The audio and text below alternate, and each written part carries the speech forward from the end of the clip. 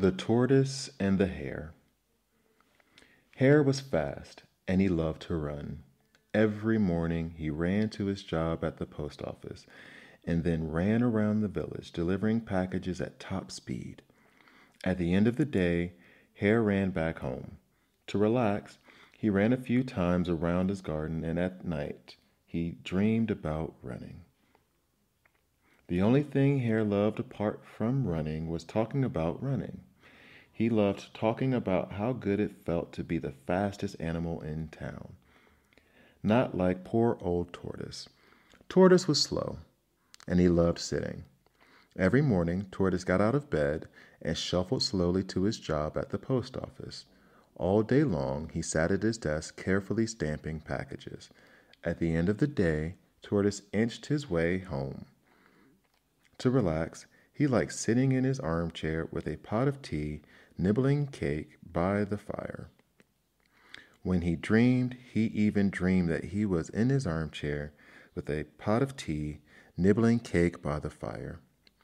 One afternoon, Tortoise was in the middle of stamping a particularly bumpy package when Hare burst into the post office shouting, "I've had the most brilliant idea." Tortoise sighed as the package slipped and fell to the floor. "Now we all know I'm the best runner in the village," said Hare, "but wouldn't it be fun to have a race? One of you might just be able to beat me," he added with a chuckle. "I'll challenge you," Tortoise said slowly. All the animals in the post office turned around. Hare stared at Tortoise in amazement. "You want to race me?" said Hare. "Old, tottery Tortoise. But you might expire. And what about the poor people watching the race? They don't want to have to wait until midnight to watch you go by." Hare clutched his stomach and roared with laughter at his own joke. "I'd still like to try," said Tortoise firmly. "Well, that's settled then," said Hare, grinning from ear to ear. "Let's race. Tomorrow." And he ran off home thinking about the victory ahead. He'd never have an easier race in his life.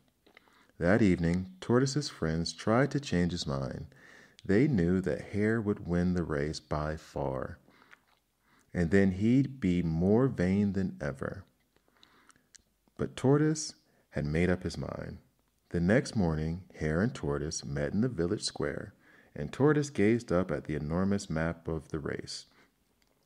The course was many miles long, further than he had ever even walked before. He stood quietly at the starting line as Hare bounced up and down beside him. "On your mark, get set, go," shouted Badger. They were off. Hare sprinted forward, and within minutes he had disappeared in a cloud of dust. Tortoise put one foot in front of the other and trudged across the start line. He was walking even more slowly than usual. "Must pace myself," he muttered under his breath. "Mustn't wear myself out." Meanwhile, Hare sped ahead. Soon he was miles in front of Tortoise. As he reached the crest of a hill, he stopped for a moment and looked back along the road. He could just see a tiny green speck, hardly moving in the distance. "Poor old Tortoise," he said to himself. "It will be hours before he catches up."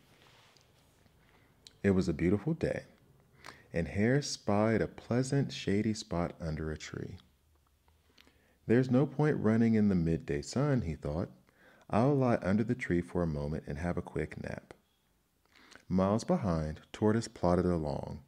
His feet were sore and his legs ached, but he was determined to finish the race. The hours ticked by. Hare slept. In his dreams, he won race after race after race. As the sun set behind the hill, a shadow fell across Hare's face. He opened his eyes and yawned and jumped to his feet.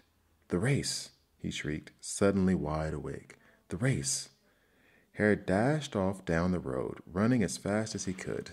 He ran through a village, over a hill, and soon in the distance he could see the finish line and a small green speck hardly moving close to it. "It can't be," he thought. He ran faster and faster, faster than he had ever run in his life. Slowly but surely, Tortoise put one foot over the line, and Hare came dashing in a split second behind him. A huge roar went up from the crowd. Tortoise is the champion, Badger shouted. Hare, you lost by a whisker. Slow and steady wins the race, Tortoise declared. He had a quiet smile on his face as he shuffled home for a pot of tea and some cake in his armchair by the fire. The end. The Ant and the Grasshopper. All summer, the grasshopper chirped among the flowers, dancing from blossom to blossom. He was green, long-limbed, and beautiful. Bright as an emerald, his body glittered as he leaped in the sunshine, and his voice soared in a song of glorious music. Scurrying in the undergrowth, the ant was busy. He was gathering wheat to store for winter time when food would be scarce, and all the other animals in the woodland would be hungry. Work or starve, said the ant to himself. It's as simple as that. He had to pluck each ear of wheat and every seed and carry them one by one, again and again, hundreds of times, to fill his cellar. He was tired, working so hard in the heat, but he never gave up. He was thinking of his family. He wanted them to survive the winter. When winter clutched the earth with icy fingers, the grasshopper didn't feel like singing or dancing anymore. He was hungry, but there was nothing to eat. The ground was hard, the trees were bare. The grass was withered, the flowers were dead. Summer was forgotten under a blanket of unforgiving snow. The grasshopper came across the ant, such a plump, happy, well-fed looking creature. Please, begged the grasshopper, have you any food to spare for me? I have nothing.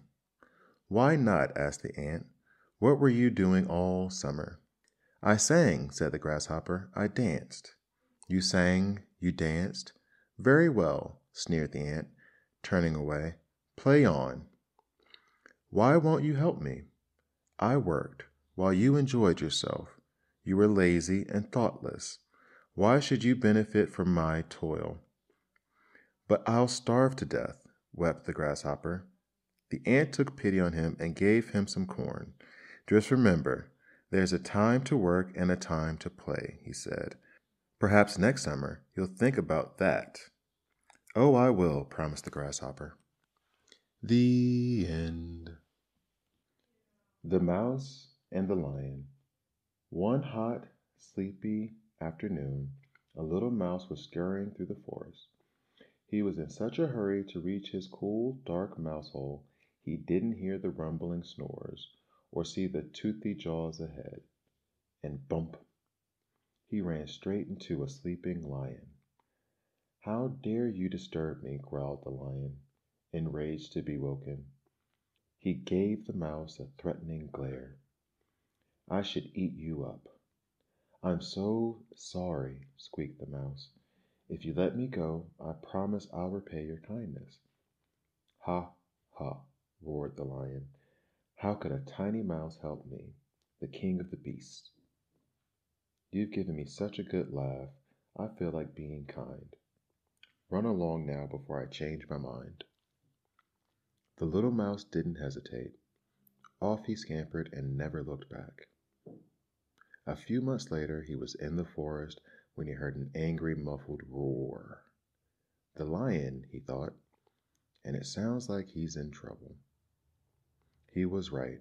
The lion had fallen into a hunter's trap and was helplessly tangled in a thick net of ropes. Nimbly, the mouse climbed up and sank his teeth into the rope. He nibbled and gnawed until snap, the lion tumbled free. Thank you, sighed the lion, smiling down at the little mouse. You saved me. I was wrong to laugh at you. I see now even little friends can be a great big help. The end. The Boy Who Cried Wolf. Looking after sheep has never been the most exciting job in the world. But it wasn't until Nico sat on a cold, windy mountainside and listened to the sound of 28 sheep nibbling at some grass that he realized just how unexciting it could be. He tried whistling and discovered he couldn't whistle. He tried chewing a piece of straw. It tasted horrible. There was nothing he could do to change the fact that watching over sheep was dull. To make matters worse, he could hear sounds drifting up from his village in the valley. The sounds of his friends shouting, singing, and laughing. They were all playing together while he was sitting on the top of a mountain with a hungry belly, a cold wind, and 28 sheep for company. As the day went on, Nico felt more and more sorry for himself, and then a slow, sneaky smile spread across his face. He jumped up and started running down the mountain. "Wolf!" he shouted. "There's a wolf! A wolf is attacking the sheep!" The villagers heard him yelling and dropped what they were doing at once. Grabbing brooms and sticks, they all came scrambling up the mountain. When they got to the top, they were red-faced and sweating, heaving, puffing, and panting, but they were ready to fight the wolf. All they saw was a small boy, laughing and clapping his hands with glee. "Tricked you," he said. "I've never seen anything so funny in my whole life." "It's not funny at all," said the baker. "That's because you couldn't see yourself running up the mountain," said Nico. The villagers were not impressed. Grumbling loudly, they strode back down to the village. The next day, Nico was sitting on top of the mountain again, with his herd of sheep, feeling utterly bored. I shouldn't, he thought.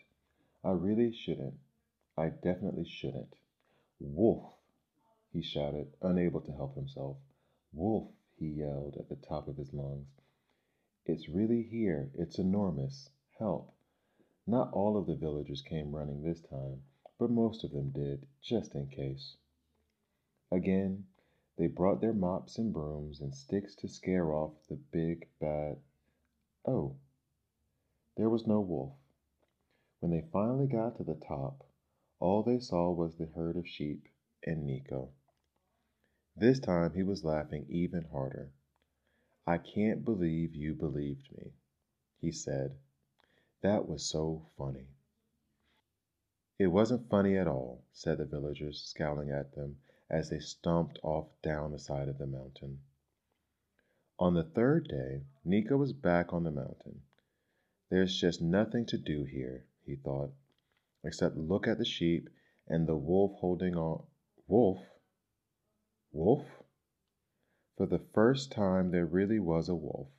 It leaped out of a clump of trees and ran towards the sheep with a murderous gleam in its eye. "Wolf! Wolf! Wolf!" Nico yelled, running down the side of the mountain. "Wolf!" he screamed as he ran around the village square. "Come quickly! Help me! Help!" Not one of the villagers moved. The teacher slowly turned over a page of his book. The butcher rolled some sausages. The baker iced a small bun. "Help!" Nico begged the villagers. "Please help!" But they all ignored him, and so, eventually, Nico had to walk back up the mountain alone. He was dreading what he would find when he got to the top. Sure enough, the wolf had done its worst. It had killed most of the sheep, while the others had run away. Nico sat down, put his head in his hands, and cried. When night fell, some of the villagers went to look for Nico and found the terrible scene. "Our sheep," they said, "our poor sheep." "Why didn't you help me?" Nico asked in a small voice. But he already knew the answer. "You always lied to us, so we didn't believe you," they replied.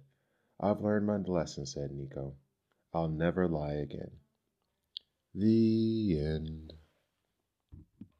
The Country Mouse and the Town Mouse.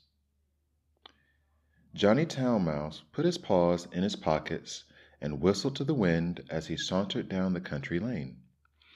At last he came to a door in the hedge, half covered with ivy, and knocked. "Surprise!" he called as Sam, his country cousin, unlatched the door. "I've come to stay." "Then it's time for a feast," cried Sam. He gathered up nuts and berries, cups of dew, and pieces of honeycomb laid out on a rush green plate. Johnny Town Mouse put his nose in the air. "Oh dear!" he sneered. He flicked away a berry with his paw. "This isn't my idea of a feast. And where am I going to sleep?" He pointed at Sam's mossy mattress. "Not there." "That is where I sleep," Sam began. "No, no, this won't do," Johnny Town Mouse declared.